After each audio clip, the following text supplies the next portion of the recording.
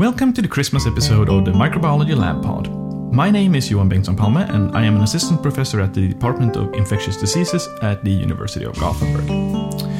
Today is the 17th of December and many of us are just about to go on Christmas break. But before we do that, we want to share this special holiday episode of the pod with you. On today's pod, we will talk about Havila's master thesis and discuss some holiday-related science, including the effect of Christmas food on your microbiome, how bacteria are contributing to your Christmas tree, and what is going on in the microbiome of Santa's reindeer. And here with me to discuss all these issues today are Havila Kanchi, who just finished her master thesis on antibiotic resistance in Pseudomonas aeruginosa. How are you doing, Havila?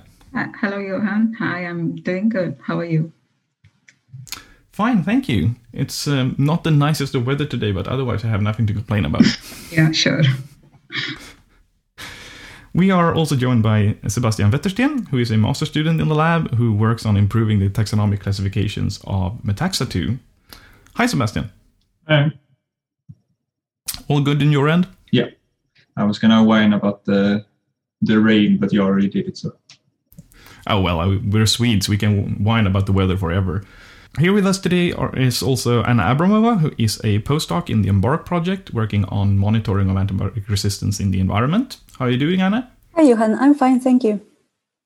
I'm also dreaming about white Christmas, but it's grey and rainy outside. I was super jealous seeing the pictures from my colleagues in Wisconsin who have 5 inches of snow, 1.5 decimeters, something like that. Wow. So apparently Sweden is just not the place to be this Christmas. On the pod today is also Emil Burman, who is a doctoral student in the lab working on disturbances and invasion in microbial communities. How are you doing, Emil? I'm doing very, very well. I'm on the note that you are describing about the weather and stuff. My brother has so generously reminded me about the phenomena of midday night that they have in the northern parts of Sweden, where they don't even see the sun during the winter during the winter months. So yes, of course, I can't complain, but I mean, he's always going to one-up me in that case. So on the pod today is also Mahbooba Lubna Akhtar, who is a master student in the lab working on the genes that contribute to invasion ability in Pseudomonas aeruginosa. How are you doing, Mahbooba? Hello, I'm doing great. Actually, I'm expecting more snow this year, but it seems just raining and raining. I know. Unfortunately, I have to tell you that this is quite often the case in Gothenburg. I think the last good winter I was through was in 2011, 2012, something like that. Okay. And finally, we are also joined by Marcus Venne, who is a master student and recent father who is working with antibiotic resistance development in soil. How are you doing, Marcus? Hello, I am doing well. I'm getting more sleep than I thought I would, so I can't complain. As Emil said, there are people who has worse. Is your daughter doing well as well? Yes, she's doing very fine. We're very lucky. We're very happy. Very stereotypical, but it's I guess it is what it is. So very nice celebrating the Christmas holidays with all of you. So on today's pod, we will first of all have a bunch of exciting news to share. The lab recently got a 4-year grant from the Swedish Research Council for taking our work on interactions in microbial communities into the human microbiome and look at how disturbances to these interactions affect human health. Specifically, we will look at the effects of antibiotics on disturbing these interactions. And this project will start next year, so I'm very thrilled to start digging into this question, which I think holds great promise for understanding diseases that today have very diffuse causes, like IBS. And another thing I'm also looking forward to in this context is collaborating with Sara Lindén here at the University of Gothenburg and my old friends in Madison at the University of Wisconsin, Joe Handelsman and Ophelia Venturelli. So this is going to be great fun in the coming year. I also want to toot my own horn a little bit and say that I am very thankful for the big prize I got from the Gothenburg Medical Association and the Sahlgrenska Academy, two young and promising scientists. I was at the awards ceremony earlier in December to receive this prize, and to be honest, that was a tad weird. To be awarded a prize over Zoom, it sort of points to how hard it is to make these work from home environment elegant and look luxurious. So it was a very nice occasion, but also a very weird setting, and I appreciate that they tried, but it is very hard to make a prize ceremony seem like a prize ceremony on Zoom. On the same note, I am also very happy to be in the Clarivariate Analytics list of the top 1% cited researchers, and although I don't believe that this list in itself mean very much, I think it's very great to see that there are so many people who think that our research is useful and worth citing. So that's, I think, a pat on the back on everyone's work here. So another thing we did in the last month was that we, or three of us have attended our first virtual conference. So I would like to just quickly talk a little bit about your experience with that. So we were at the Microbiome and Probiotics Forum, which was hosted on the last of November and the 1st of December.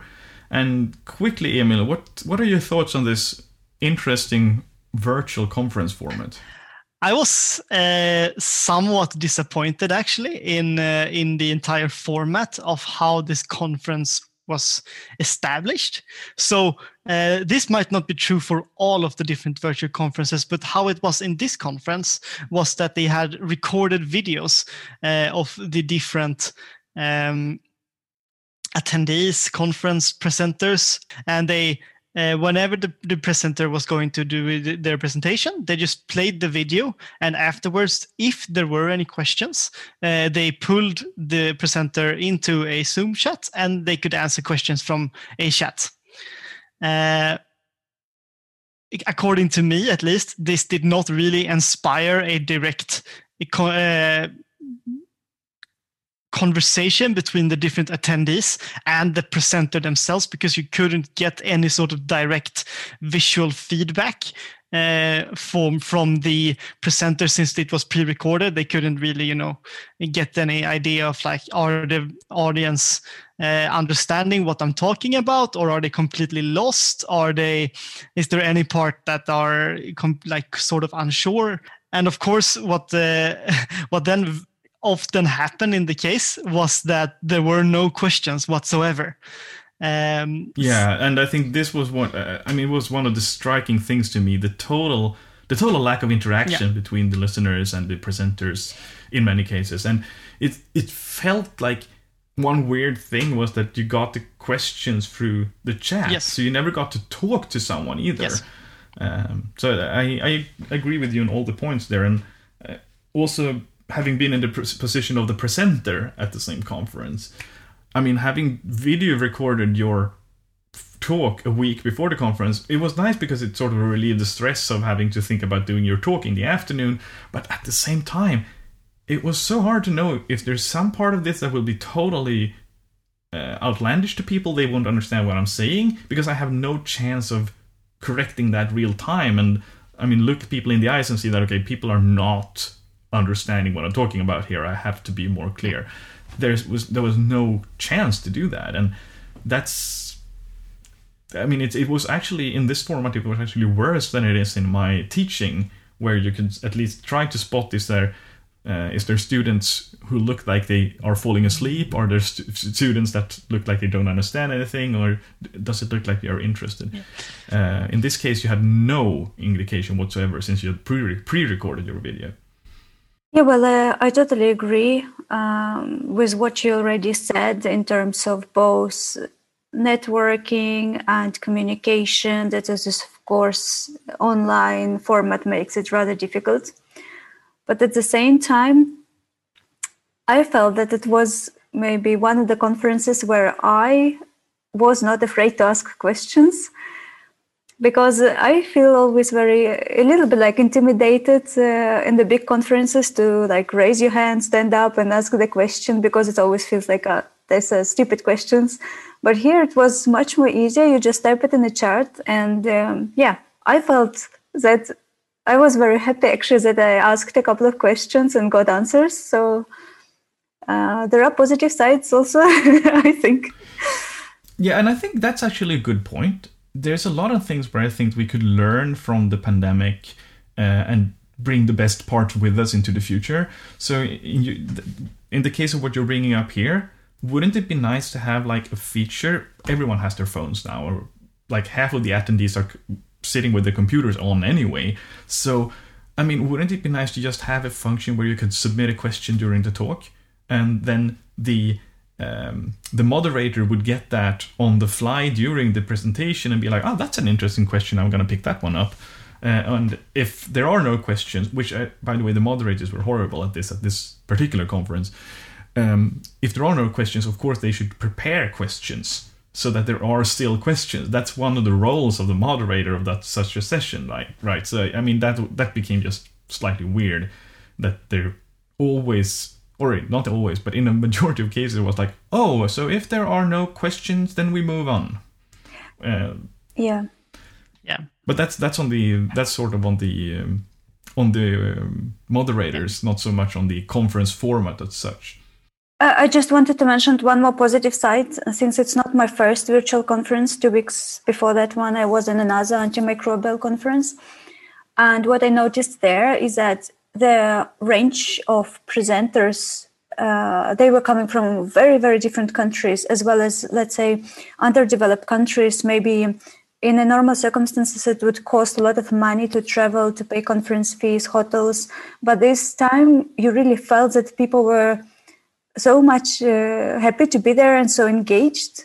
So we had, for instance, a whole Slack channel organized for communication, and it was a success because it was constant flow of messages, questions. And what I noticed also is that it was much more communication. Let's say if people were interested in the talk, they started a little thread, and then they will keep on going, discussing it. It was really nice to see, because it was not just 5 minutes of question and answer. It was really follow-up. So this is discussions. This is a very good point. I think this is a little bit akin to what happened during the annual Embark meeting we organized in November, or also virtually, where we had a chat platform separately from the meeting. And when there was an interesting topic, a few people started like chiming in after the talk there as well. It didn't happen to the same extent because I think we were only like 15 people. But I mean, that's a good point as well, that it enables another set of interactions. So I think, again, this goes back to this particular conference, that it was kind of clunky to do messaging as well. So maybe I think the format was called Hop-In, and I think maybe the Hop-In format isn't really ideal for the type of interactions I'm after at the conference, at least. There was actually a opinion paper published on more or less what you said here, that we can actually use the pandemic as a chance to widen diversity at conferences. So instead of just inviting the same old speakers from Western European countries, essentially, you could start inviting people that normally would have issues traveling for some reason, and make the conference more diverse. And I was teaching at a PhD course in Brazil last month, and that wouldn't have happened if it wasn't for the pandemic. So I think there's a lot of things we can learn here and improve our daily routine in the future from this year. Both me and Anna had a poster at this conference, and how the conference schedule was organized was that the schedule poster session time somehow overlapped with lunch and with break meetings. So of course, that when that happens in physical conferences, when you're actually there, then there's food being served, and there's a monter area where people can walk around in, and they are somehow maybe not forced but coerced to interact with the montees. But what happened in this case is that was break time, so people left their computers and no one went to the posters. I didn't have a single individual come into my poster group and ask anything, except for one of the individuals who were running this like workshops thing. She came in and dropped a questionnaire for me, and then left. So yeah, and I think I was actually thinking about this when I saw the format for the conference, and like, this is going to suck for the posters. Yeah. There has absolutely not been any thought paid to how to get people to pay attention to the posters in this format. So I think that was another mistake on the behalf of the organizers, actually. Yeah, and perhaps because I don't think it has to be like that. Yeah, perhaps you had a better experience than I had, Anna, but I didn't have a single interaction with any individual at that conference. Yeah, well, I was a little bit happy that I had a few questions that got into chat and were answered, but also we managed to find one potential, contact or collaborator who actually commented on the poster. But I also noticed that I think we were a little bit outside of the scope for this conference, because it's so much we're focused on probiotics and everything related to it that no one were really interested in antibiotic resistance and so on. So that could be also, I think. Yeah, of course, that could be a contributing factor. But I mean, it would be nice to have at least, someone at least come into the group and make that. I did. I read. Yeah, you did. But no offense, Anna, you were not my target audience with that poster. Now we've been discussing the format of online conferences, and it's a mixed bag. But I mean, what is the scientific take-home message? What did you think about the content? I thought it was really nice. There were a few presentations that really like, oh shit, people are actually doing this. And I mean, the on-chip microbiome analysis that you talked with was kind of cool. I remember that presentation. But the one that really stuck out in my head was that you could have different epidermal microbiomes that induced radiation resistance, which I thought was really cool. So depending on if you are really pale, you could have, if you change the epidermal microbiome, you could become more resistant against the sun. That would be cool. And yeah. Anna, what are your big take-home messages from the conference in terms of the scientific content? No, I really liked it. I think it was really a diverse scope in terms of microbiome in different ways, like related to skin, related to Alzheimer's, and everything possible. So I think I found, it was very interesting, and there were quite a few talks that I thought were really, really nice.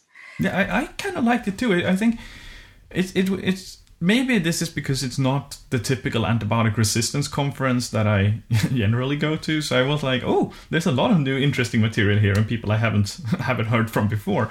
So I was positively impressed by the scientific content of the conference as well. My main issue was not the content of the conference. That was great. The issue was that I didn't really like the conference platform. Yeah, I agree. Because I'm in Emil's camp here. I really miss the interaction part of a normal conference.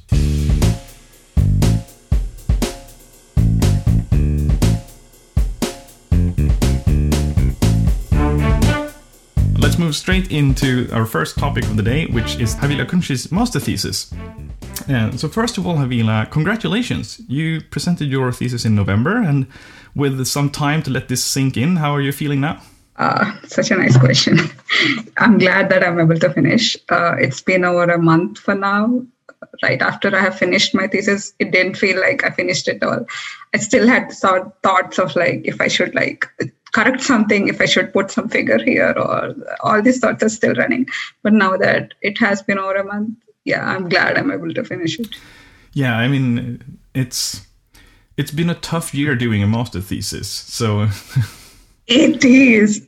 My master thesis has been kind of a strange, weird experience, as you say earlier. I was kind of worried in the beginning, because the moment I have started my thesis is when the COVID scenario became serious.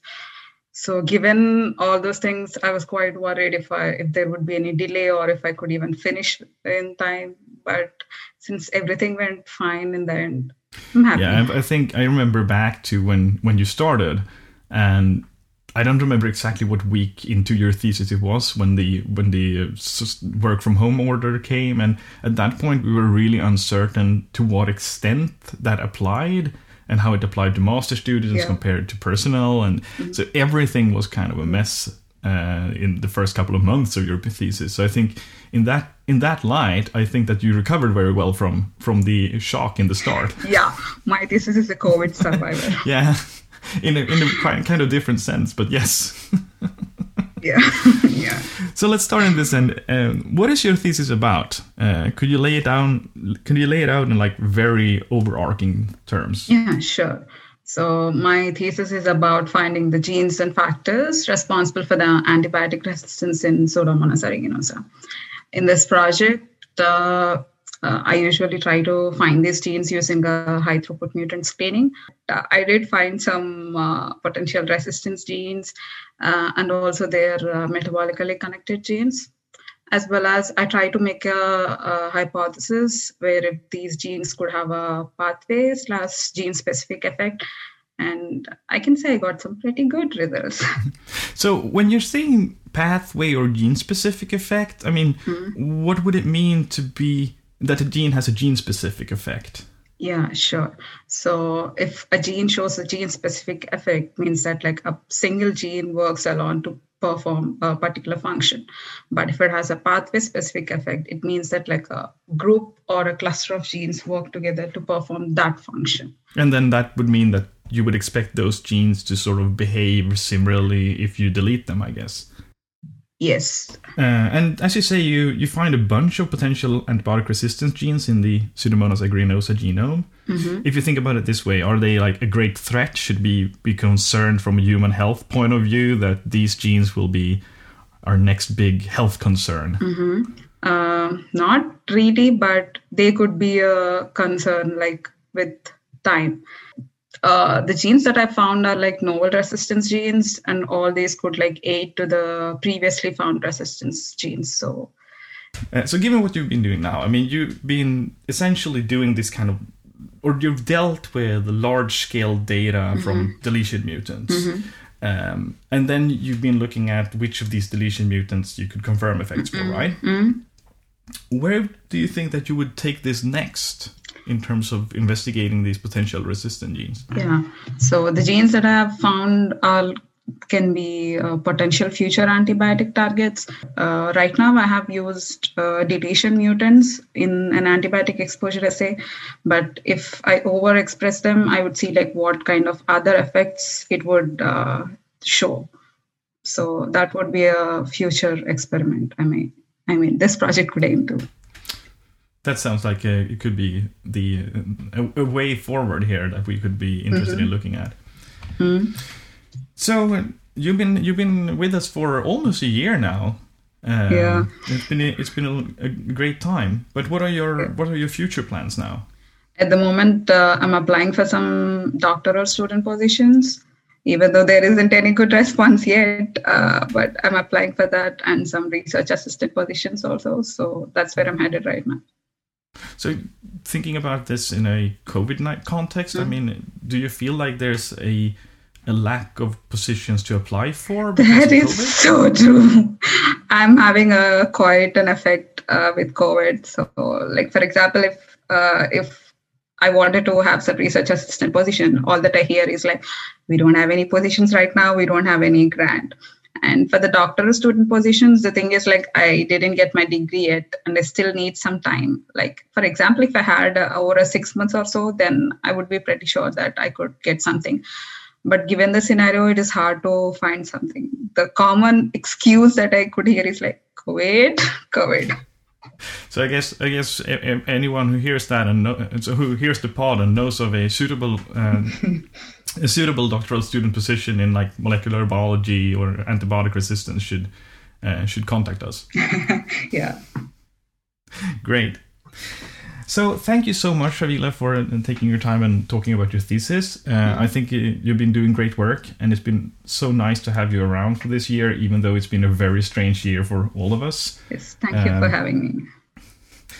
The best of luck with your future work. I think this is most likely the last pod you're doing with the crew for a while. So yes, thank you very much also for your insights and discussions on the pod. Thank you, Han.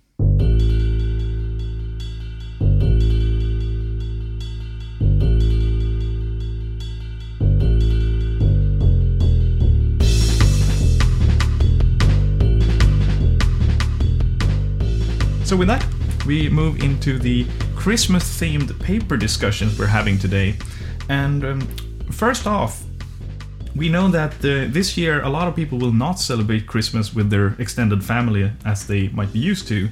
But if one does, what effect would that have on our gut microbiome? That question was explored in a paper published last year in Human Microbiome Journal. And Sebastian, is there any effect of having dinner with your in-laws at Christmas? Yes, thank you. That is what they look at in this article that me and Anna will present. If you go into the article in more detail, you will start with a lot of very Christmas-themed food-related facts. So if you want to delve into that, you can check out the article, I guess. I will kind of skip it here. So why they're interested in Christmas and feces in a combination is that they're interested in looking at the gut microbiota, which is it's incredibly complex. And I think we have seen studies in this podcast before that shows that altered diet and alcohol and psychological stress all disturb the core composition of the gut microbiota. And this is associated with pathological conditions such as obesity, metabolic syndrome, and IBS, and more. So not only is the microbiota also becoming more and more known for the link between it and the host's mental and physical state and well-being, but also the composition affects how stressors are perceived by the host. So therefore, it's interesting to study and identify these factors that affect the human gut microbiota. So for this article, spending Christmas with the in-laws or family was chosen because it covers 3 criteria: overconsumption of food, overconsumption of alcohol, and psychological stress, if you have to deal with in-laws. Participants were chosen between the ages of 20 and 40 years old. All were of Caucasian descent. There were no smokers, no substance abusers, and no vegetarians or vegans, because they want a homogeneous group as possible. So the volunteers provided the fecal samples the 23rd and the 27th of December, and they kept a log of dietary intake between the 21st and the 26th of December. And they also noted if they spent Christmas with their family and or their in-laws. And then using PCR, they amplified the 16S rRNA sequences, specifically the variable regions V3 and V4 from all the samples. And then they studied the diversity in gut microbiota and the composition between the 2 groups. And this was done, statistically using permutational multivariate analysis of the variance or Permonot. What they calculated in the study was the degree of difference before and after in the 2 groups of the composition at species level. That's why they looked at the taxonomy for the groups. Yeah, and for the result, I'll hand over to Anna. Yeah, thank you. So out of 28 recruited participants, 4 of them for various reasons couldn't be included into the analysis of this study. So out of the remaining ones, it's 16 who visited their in-laws and 8 that celebrated Christmas with their family. And out of information obtained from the questionnaires revealed that there was no really significant difference between both consumption of dietary macronutrients as well as alcohol between these 2 groups. And both groups reported increase in uptake of saturated fats and proteins, probably due to greater consumption of animal-based products during Christmas. So the analysis, the multivariate statistical model that they used in the study revealed that there is a particular pattern that they called biomarker signatures, containing about 7 different species, which are able to distinguish between those two groups. So among these species, Ruminococcaceae family was the most dominant one. And in particular, one of the species, UCG009, showed the most divergence between those two groups, and it is increased in the family group and decreased in the in-laws group. Whereas 2 other species of this Ruminococcaceae, they decreased in both groups. And it is a very interesting observation because previous studies showed that both humans with major depressive disorders as well as mice models which were exposed to chronic stress, they also show lower levels of Ruminococcaceae genes. So these findings, they could imply that visiting in-laws during Christmas time could induce higher levels of stress, which in turn can reduce the number of the levels of Ruminococcaceae genes in the gut. On the other hand, this study did not really measure the stress levels of the participants. So the fact that both whole group analysis and subgroup analysis, they point towards the decrease in the Ruminococcaceae genes could suggest that both these groups experience certain degree of stress during the Christmas time. Another interesting finding was that participants who visited their own family showed higher variation in their microbial signature. From previous studies, it's known that both social and physical interactions between individuals promote species diversity and abundance, resulting in so-called pan-microbiomes. So the authors, they hypothesized that participants who visited their own families had more physical interactions with their relatives in comparison to in-laws. So this might explain the observed high variation in the microbial species in the family group. So authors suggest that overall this finding could have clinical relevance, since it's known that high diversity is also one of the most important predictors of host health. Authors also discuss what kind of limitations this study has, and one of them is that it is rather observational in nature, since it is based on a group of volunteers which decided themselves how they're going to celebrate their Christmas. And authors point out that for some of them, they could use it as an excuse not to celebrate with their in-laws, but instead of celebrate with their family.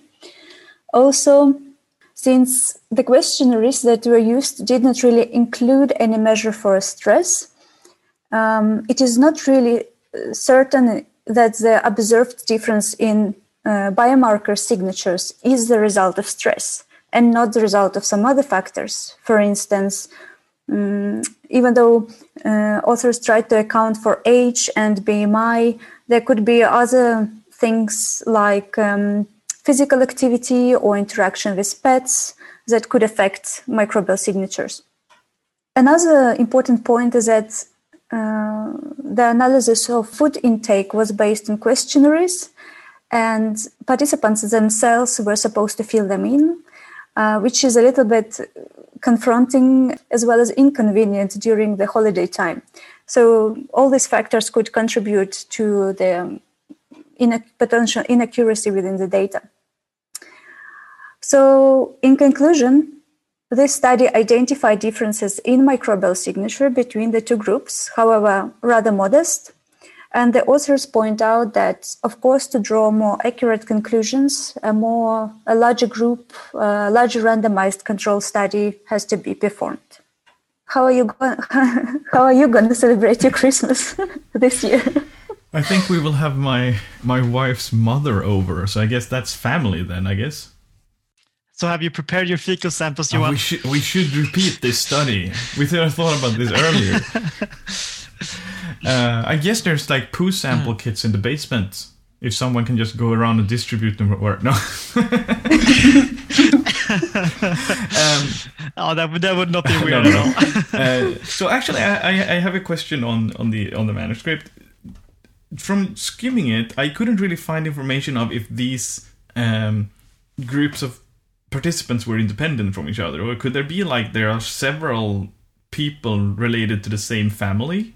I was also thinking to ask the same question. Yes, because there isn't like any information on that.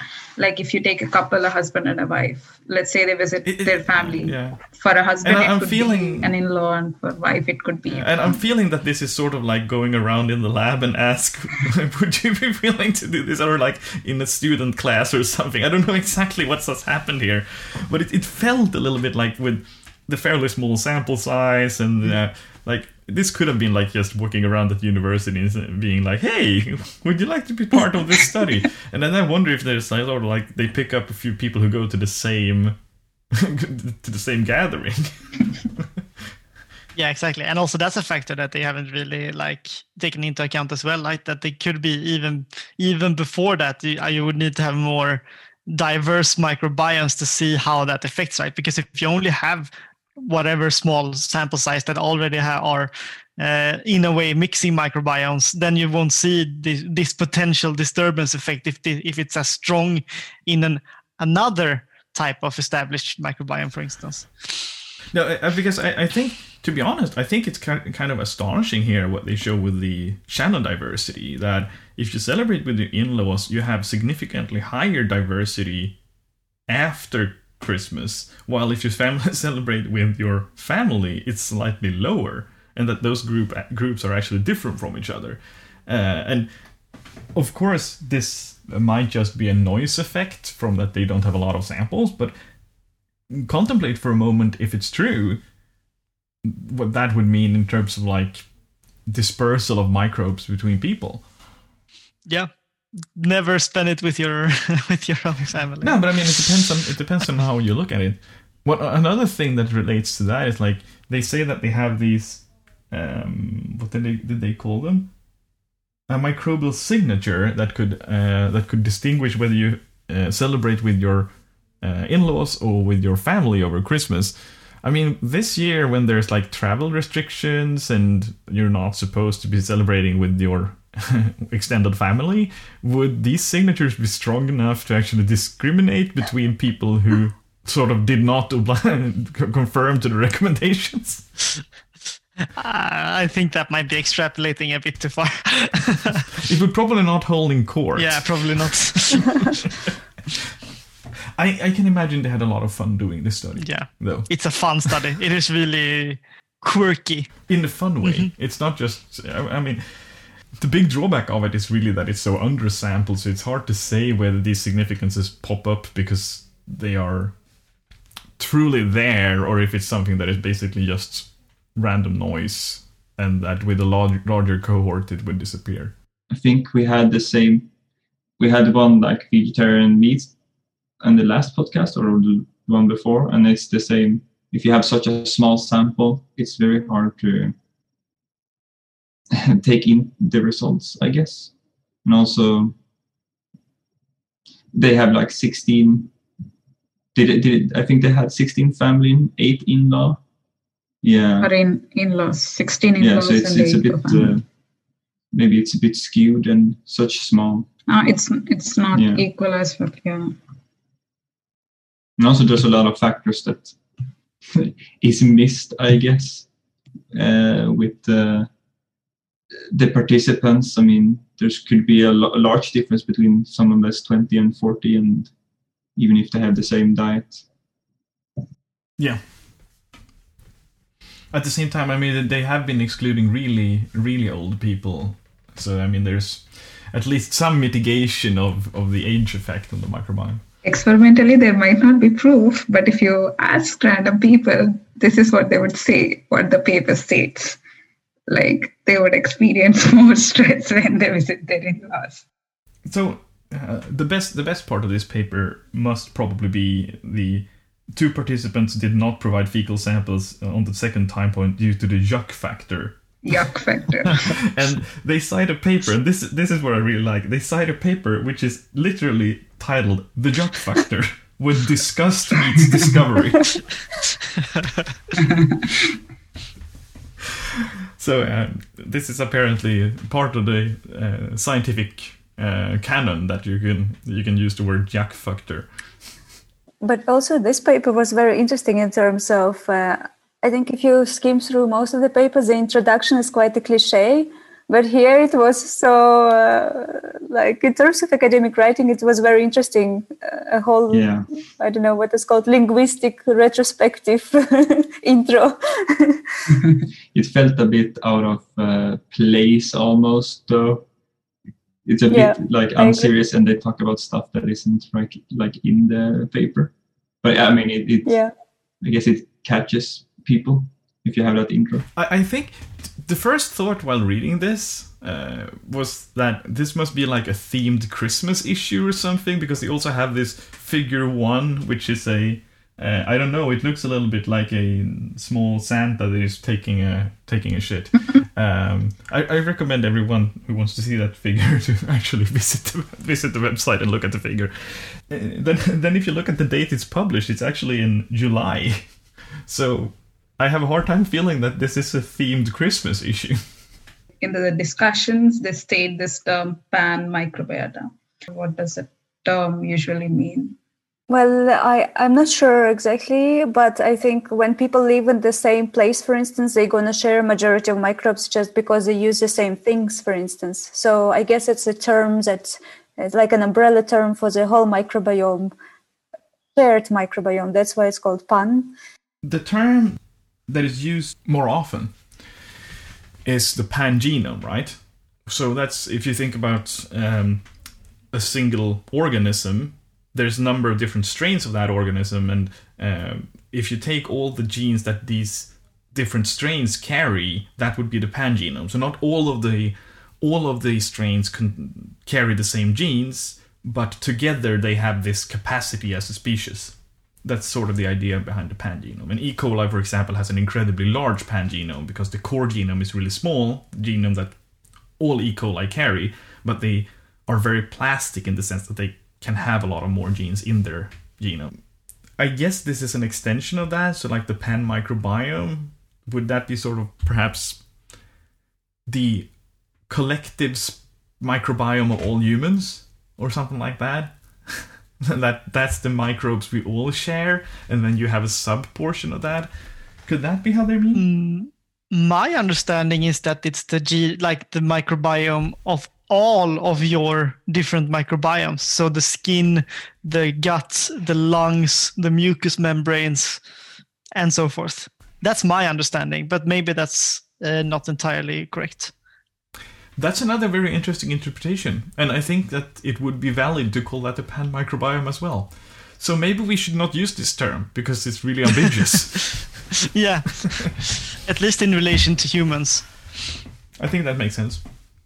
Maybe you could make an argument that there's like a different pan microbiome depending on like environmentals, the samples that are like common, like maybe 2 different sections of a coast or something like that. I don't know. Yeah, but again, then since it is ambiguous, maybe we shouldn't use that term. Maybe one should say what they mean instead.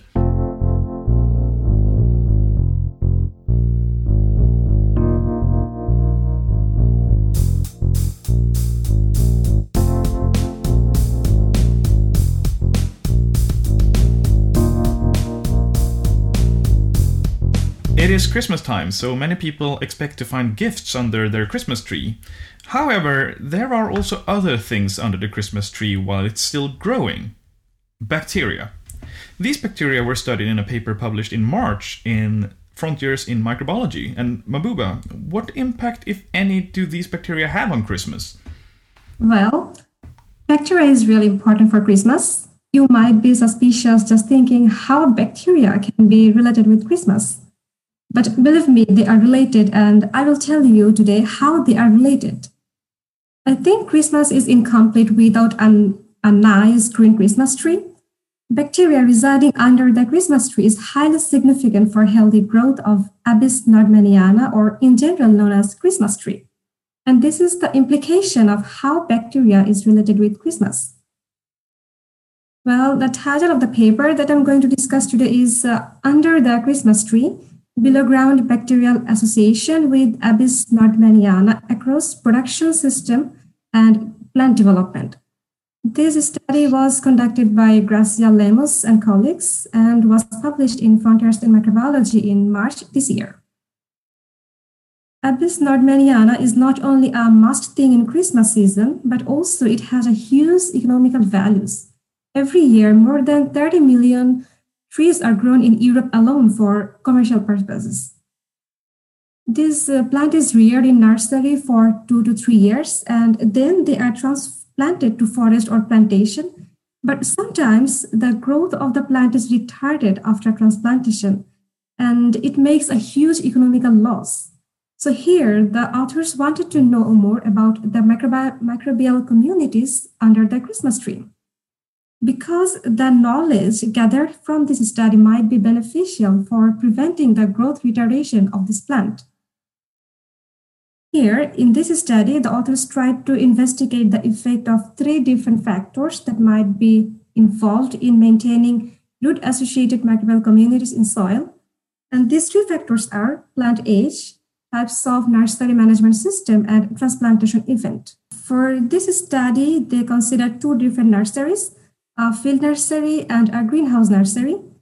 And they collected this plant from all these 2 nurseries and from different age groups. They also collected the surrounding soil samples from there. And for the transplantation experiment, they collected plant samples in 4 different time points. First one was collected from greenhouse nursery just before transplantation, and other 3 samples were collected 3, 6, and 9 months after transplantation. Then they did gene extraction and amplicon sequencing of the sample. First, they wanted to know the soil characteristics of these 2 nurseries.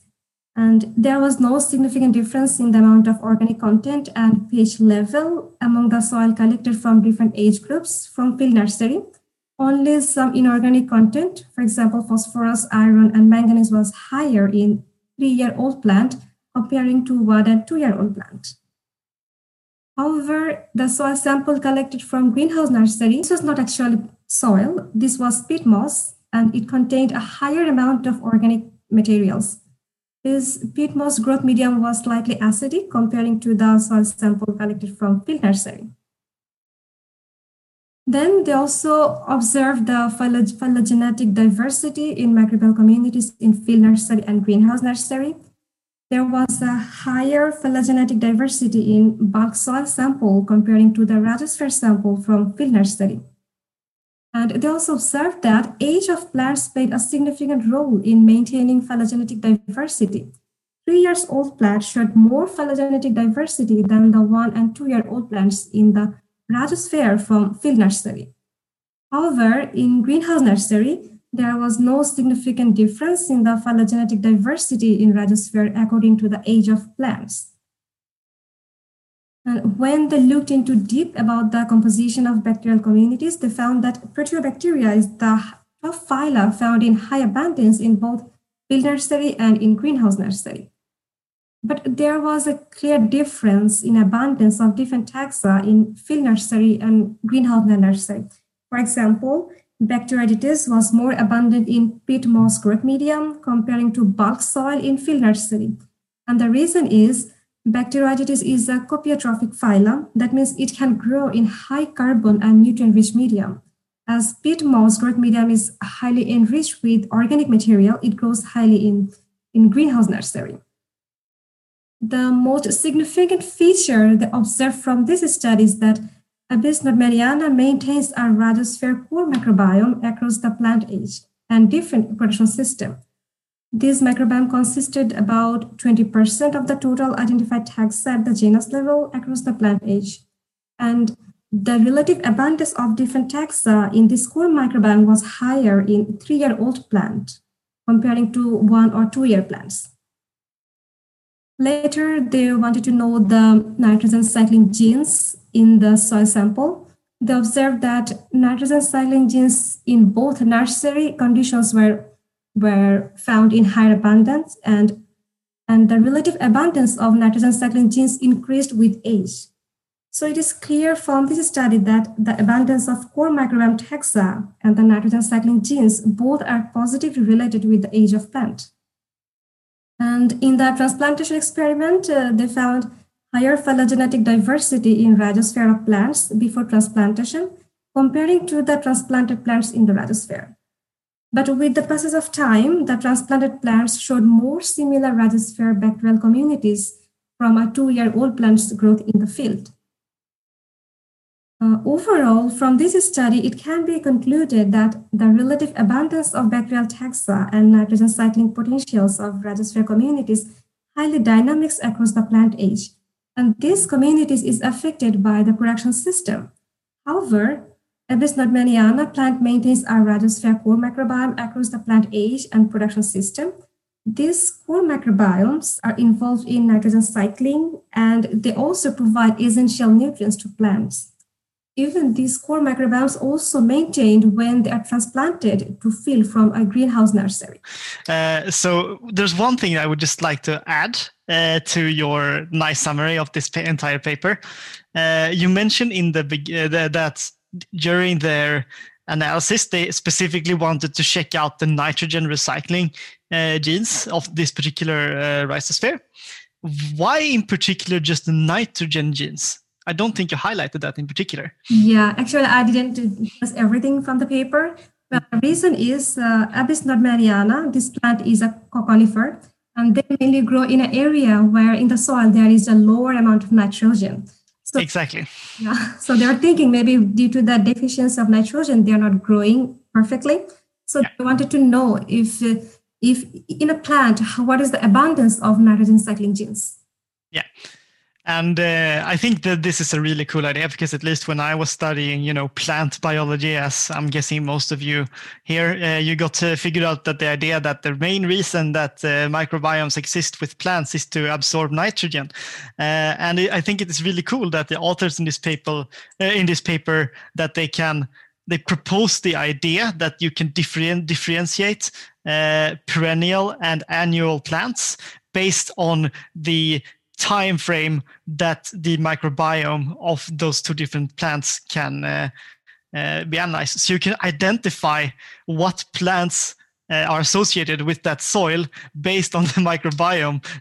So you can just take an earth sample and just look at, here's the microbiome, and you can determine if it's a perennial or if it's an annual plant.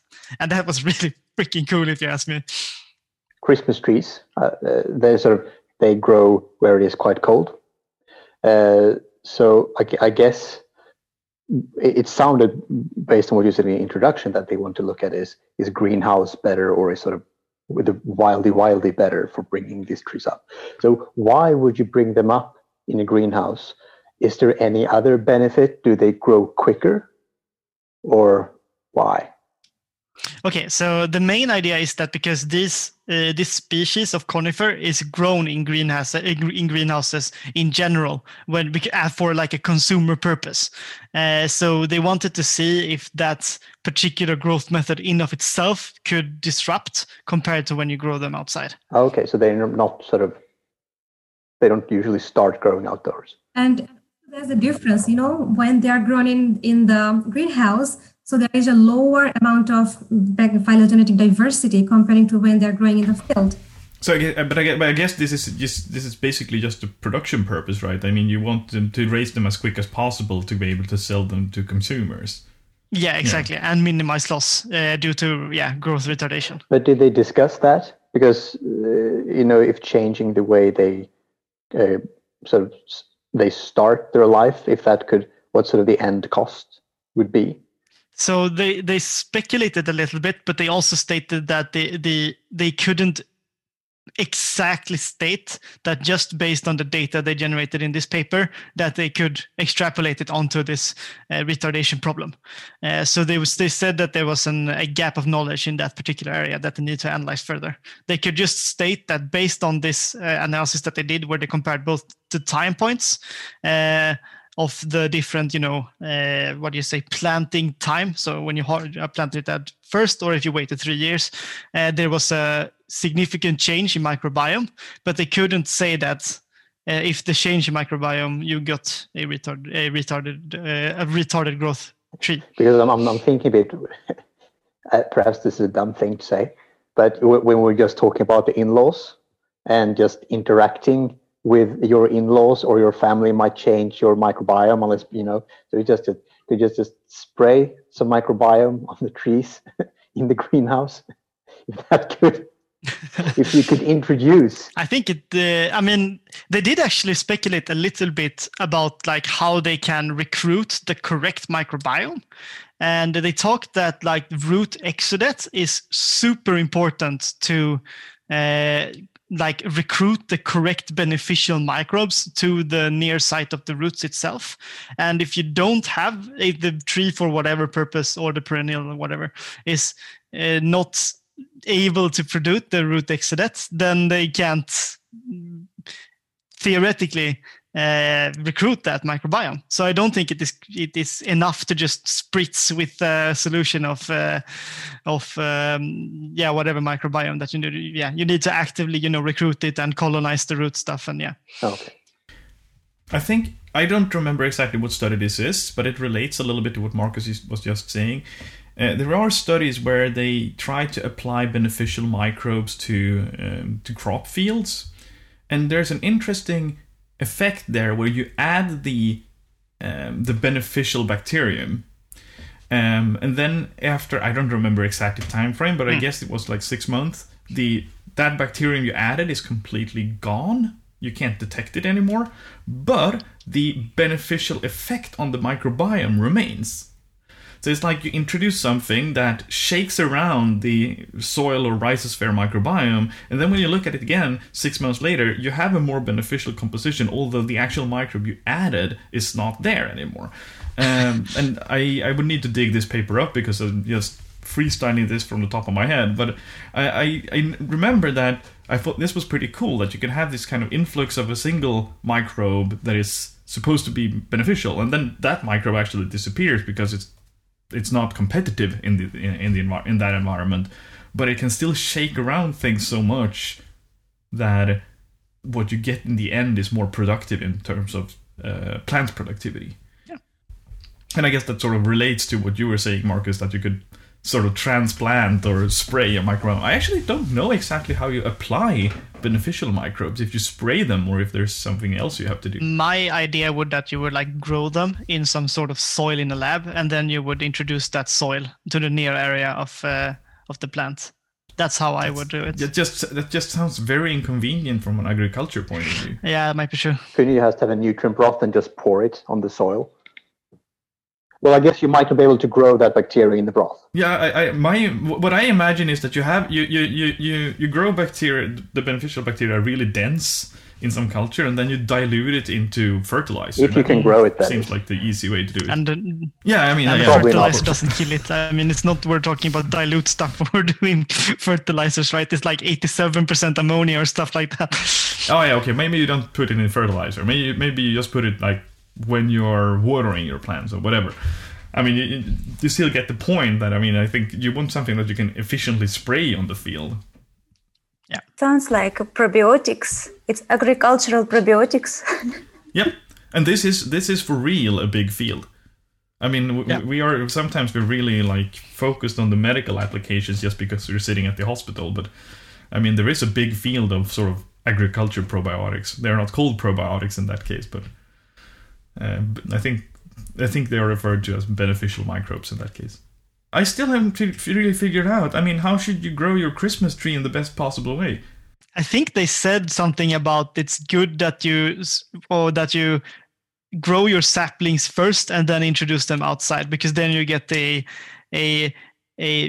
microbiome that is more actively taking up nitrogen. But I don't think that is that they can say that like, oh yeah, this is of course the best way theoretically of everything. But given this condition that they analyzed, I think that was the best. So I mean, what I'm really missing in this paper is really an analysis of how do you produce a tree that has like a large area under it so that Santa will be willing to put as many packages as possible there, right? I mean, that's sort of what the goal is here. And they don't really address that in the paper, which I think is a pity. GMO. I mean, if you name your paper Under the Christmas Tree, of course that should be the main aim of the paper. Otherwise, very nice paper. I have a small Okay, I don't think you can answer it, which is a small thought. That soil microbiomes can be quite diverse, depending on pH, on what the soil is. Is it coarse soil? Is it a lot of sand? What's in the soil? So I'm thinking how big, if the change in microbiome comes from the soil or things around it, the trees around it, or sort of, because I guess if you plant a sapling on place X and then you move 500 kilometers west, you might not have the same microbiome in the soil. So first and foremost, I'm not a botanist, so there might be some discrepancies here that might not be entirely correct. But from my understanding, is that conifers in of themselves produce a low pH soil. Yes. So therefore, if you already have a area where conifers have grown, then that will select for a microbiome that is more tolerant towards a lower pH. So you will have somewhat of a selective effect towards these microbiomes that are more beneficial. But of course, there will be some plasticity in between those microbiomes that can tolerate this pH, but it's not like as diverse if you're taking like sand versus conifers. Yeah, because I'm thinking temperature as well. I don't know how big effect temperature has. I mean, let's say if you growing something in Gällivare, or if you go down in Malmö, that might have some sort of effect as well. I don't know if they grow. So Marcus, you actually have another problem. You actually have another problem there as well. It must apply also to the conifers. So if you compare Gällivare to Malmö, you have a lot more light in Malmö for a bigger part of the year. Although in the summers you get these very much a strong increase in light in the northern part of Sweden, and that actually affects it quite a lot. So I don't know about what is temperature and what is light, but light is a factor there as well. And there is actually a very, very interesting experiment, or whatever you would call it, in Uppsala, where they, along the way to the agriculture university, they have planted birches from different parts of Sweden. So they've taken birches from southern part of Sweden and then moving upwards towards Umeå and Luleå.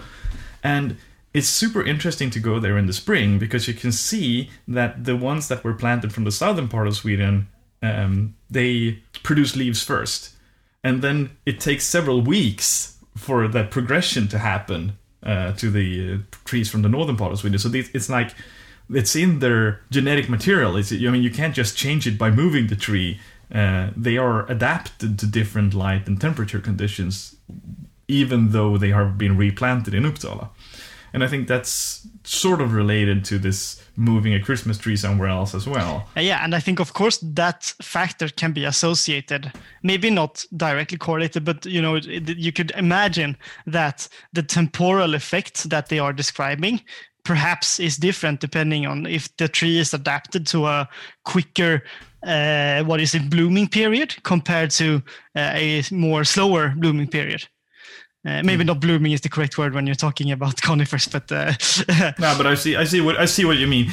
I think, and I guess now I'm really freestyling this, but I guess that the trees in the northern part of Sweden must be adapted to sort of more efficiently use the light that is there in the summers as well. So it's like they have to be good at transitioning between different modes of growth. If you're in the southern part of Sweden, that's not as important. But this would have to be. We need to bring like a tree biologist on here to tell us about this, I guess. Some sort of botanist at least.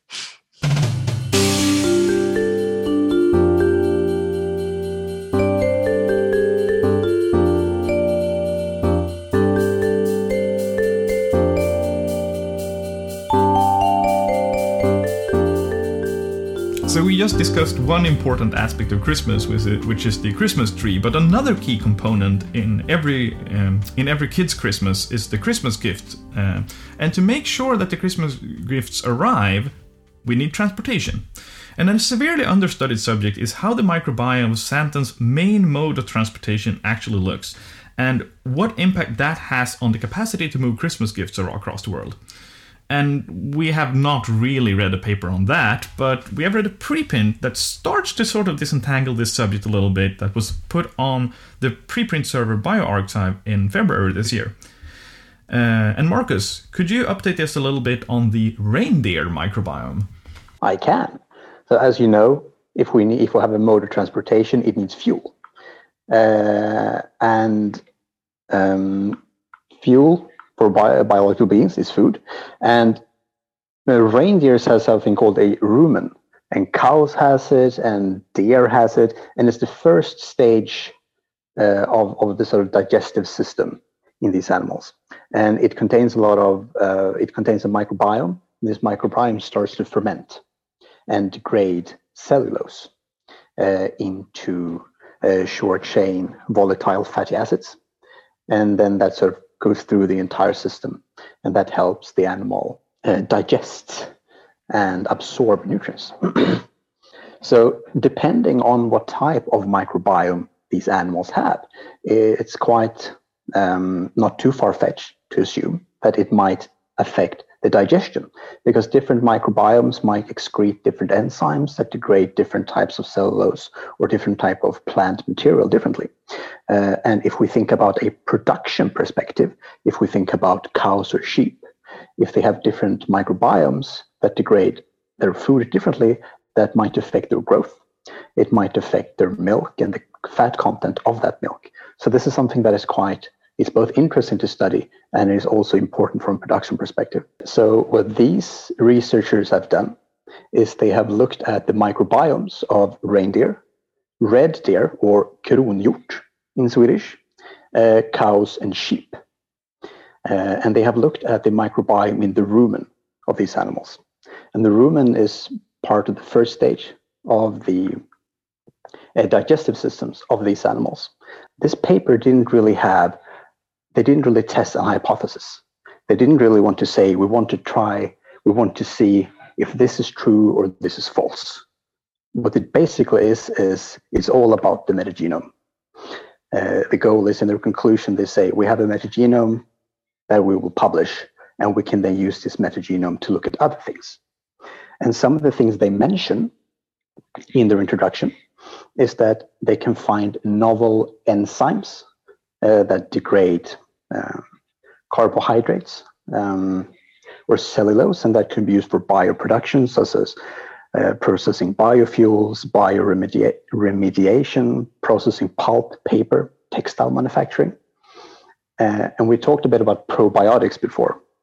So they say that if you find these very good microbiomes with particular processes or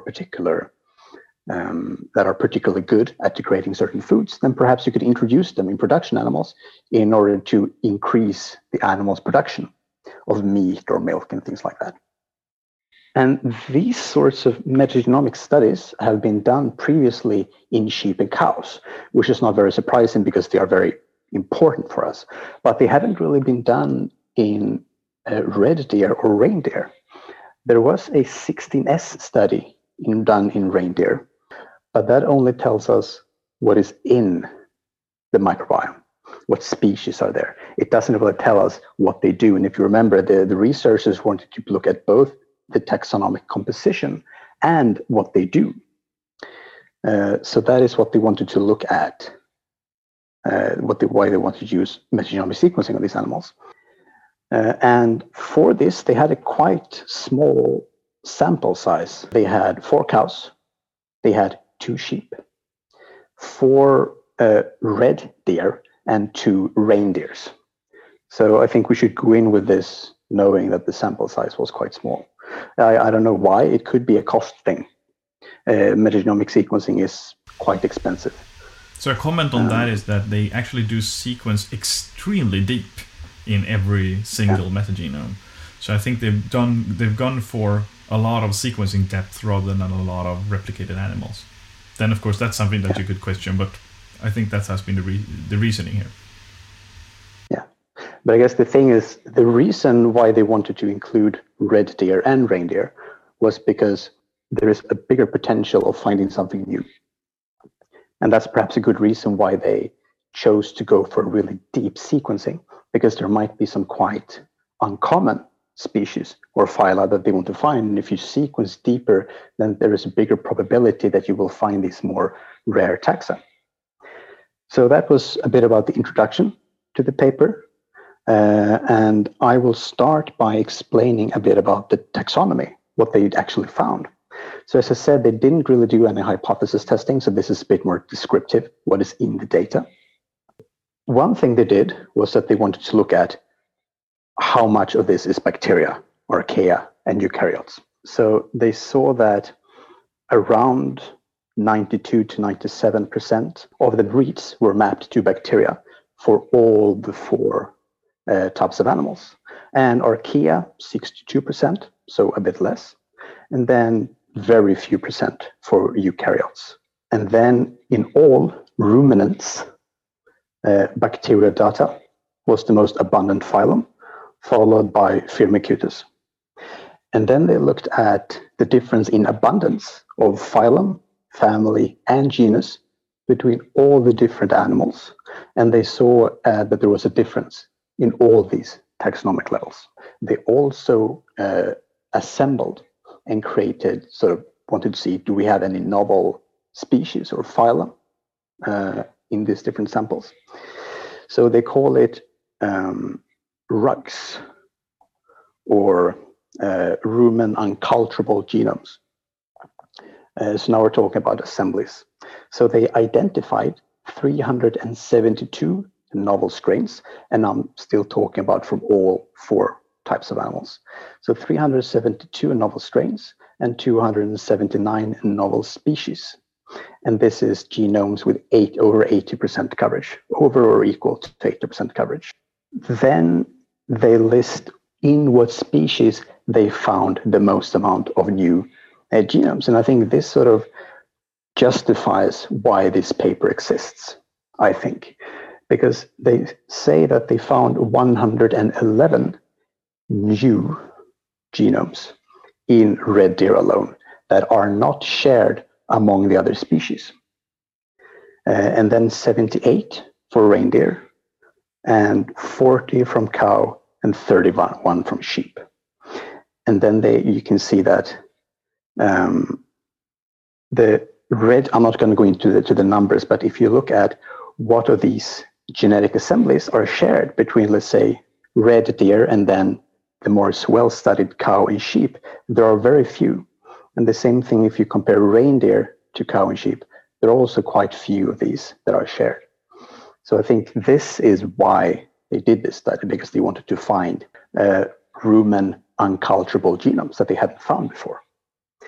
And they saw that these microbes were taxonomically diverse. So they found 15 different phyla. And then they say that 136 of these novel genomes were Bacteroidata, and 121 were from Firmicutes A.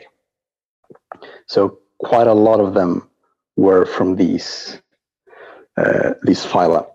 Yeah, so they didn't only look at the taxonomy, and I think what's interesting, if you summarize the taxonomy, is that they find a bunch of different new genomes, and they also find that the different species seem to be carrying different microbiotas.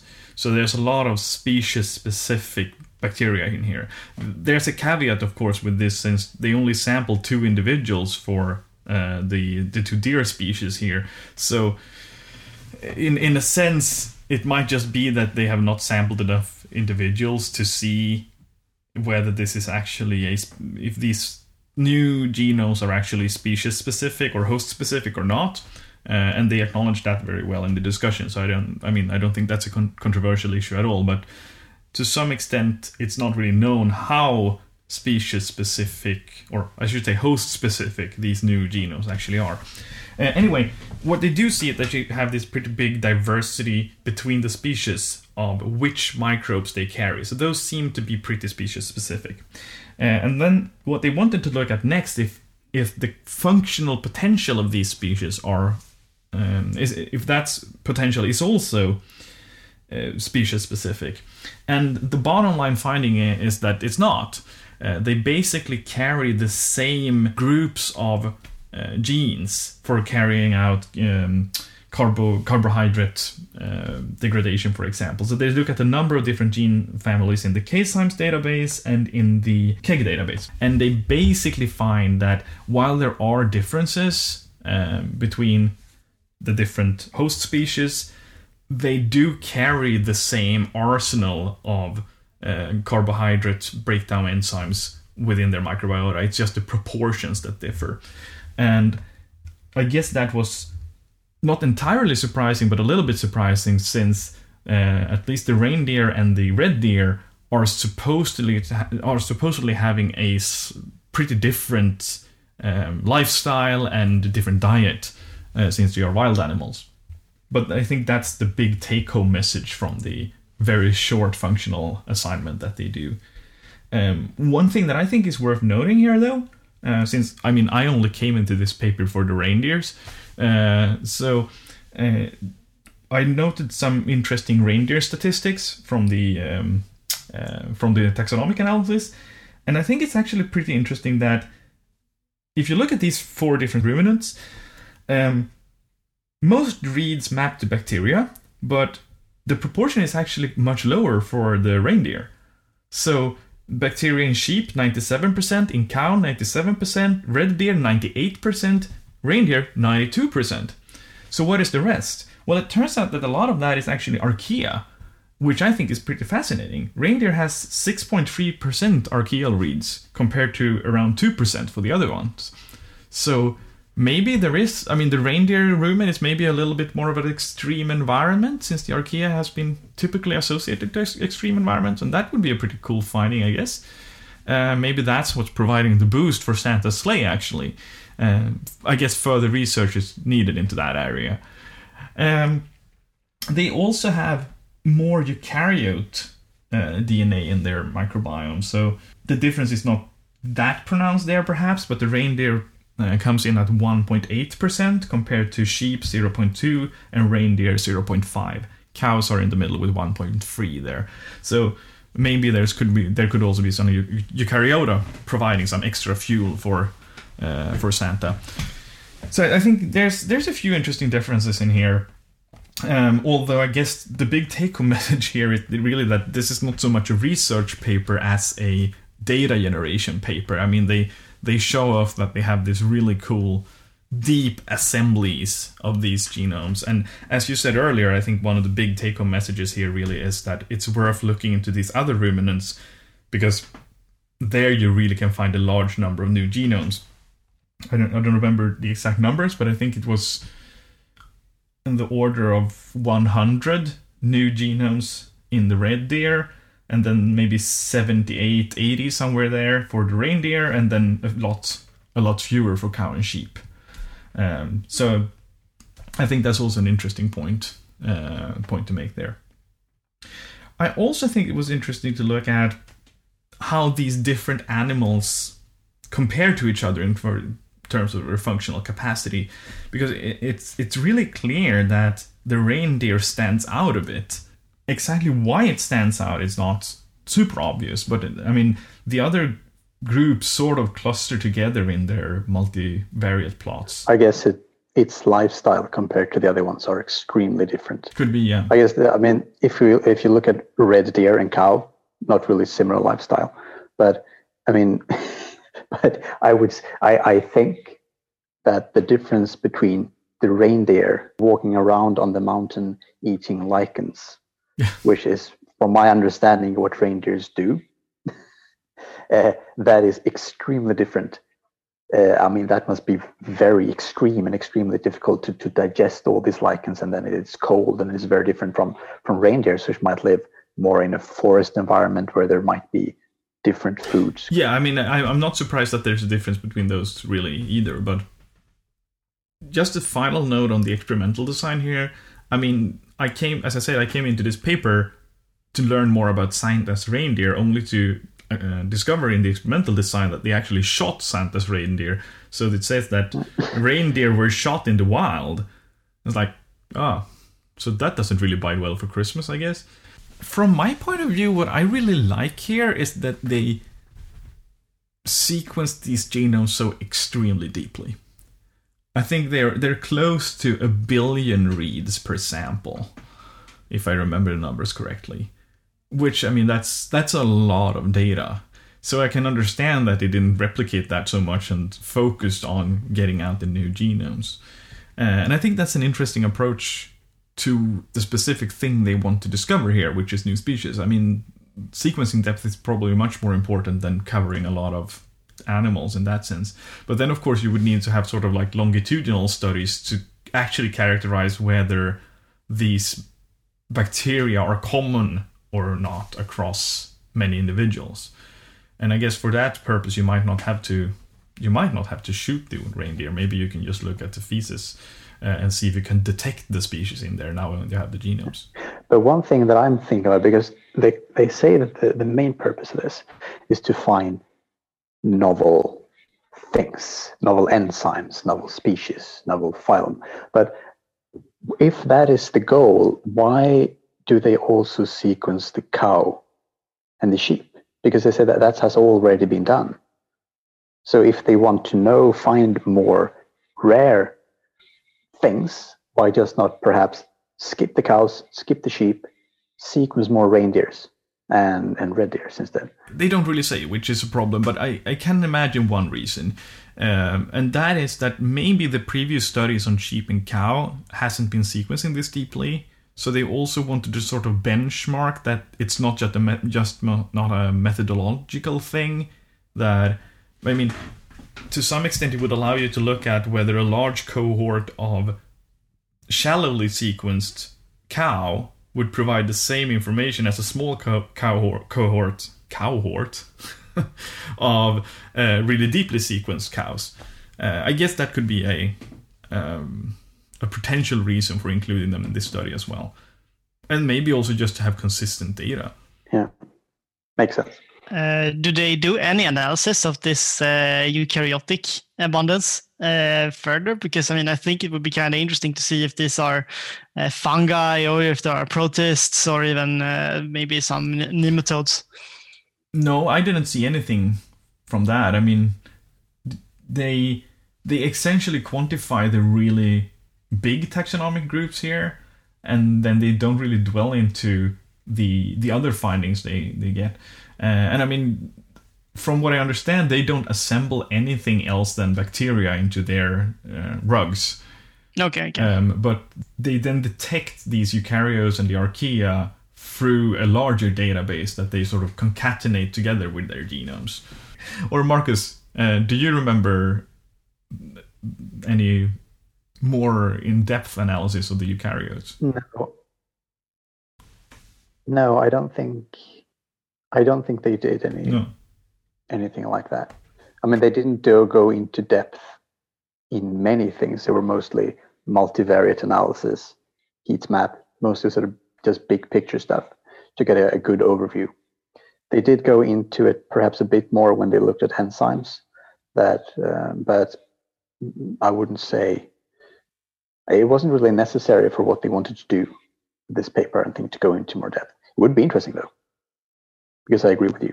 Yeah, and I mean, I'm really anxious to know what's making Santa's reindeer so special. So I would have liked to see a deep dive into the reindeer archaeal microbiome.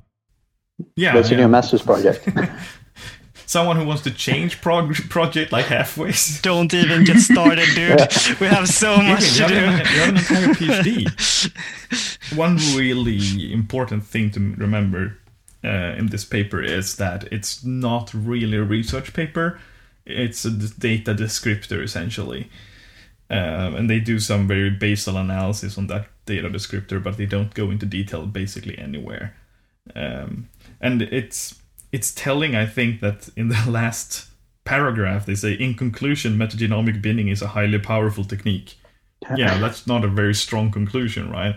It's a very methodological conclusion, but I think that sort of encapsulates what this paper was about. It was about showing that this method works and it generates a lot of new interesting genomes. And then a follow-up question for maybe the more wet lab-oriented people in the lab. I mean, one thing that they are saying here is that it would be important to, in the future, do culture-based studies to sort of determine the functional potential of this microbiota. How important would you say that is in comparison to having the genomes now, given that it's also kind of complicated to grow these bacteria? I mean, the golden standard, of course, is always to, have a culture-based confirmed assay of whatever it is that you want to analyze. But I mean, of course, there's going to be a problem with culturing unculturables, right? So you need to first, establish that these bacteria it can be analyzed in the first place. So you can't just, I mean, of course it would be very nice, but I mean, it would also be nice to see if we could find microbes on meteorites, right? I mean, it's the same idea. Yeah, so what are your plans for the meteorite? A really long stick.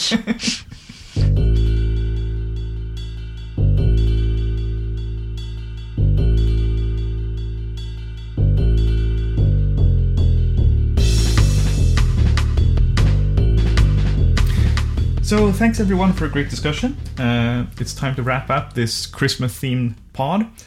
A particular thanks to Havila, who's leaving the lab very soon. Also, thanks Sebastian, thanks Anna, thanks Mabuba, thanks Emil, and thanks Marcus. In addition to this, we of course want to wish all of our listeners a Merry Christmas, or I mean, at least as merry as possible under these kind of unusual circumstances, and a Happy New Year. And I hope that the coming year will be more about hope and about a quick recovery from this disaster that has been 2020. So to all of you in the lab, Merry Christmas, a Happy New Year, and I look forward to work with you again in the coming year, and let's hope that we can get together physically more often than has been the case in 2020. And as usual, take care and stay healthy. This pod is hosted by the Bengtsson Palma Lab at the University of Gothenburg. If you have any questions or comment about the content of the pod, please send us a message on Twitter at Bengtsson Palma as one single word, or send an email to podcast@microbiology.se. If you like what you're hearing, please give us 5-star reviews in, for example, the Apple Podcast Store. That would be an excellent Christmas gift for the crew. Thank you for listening.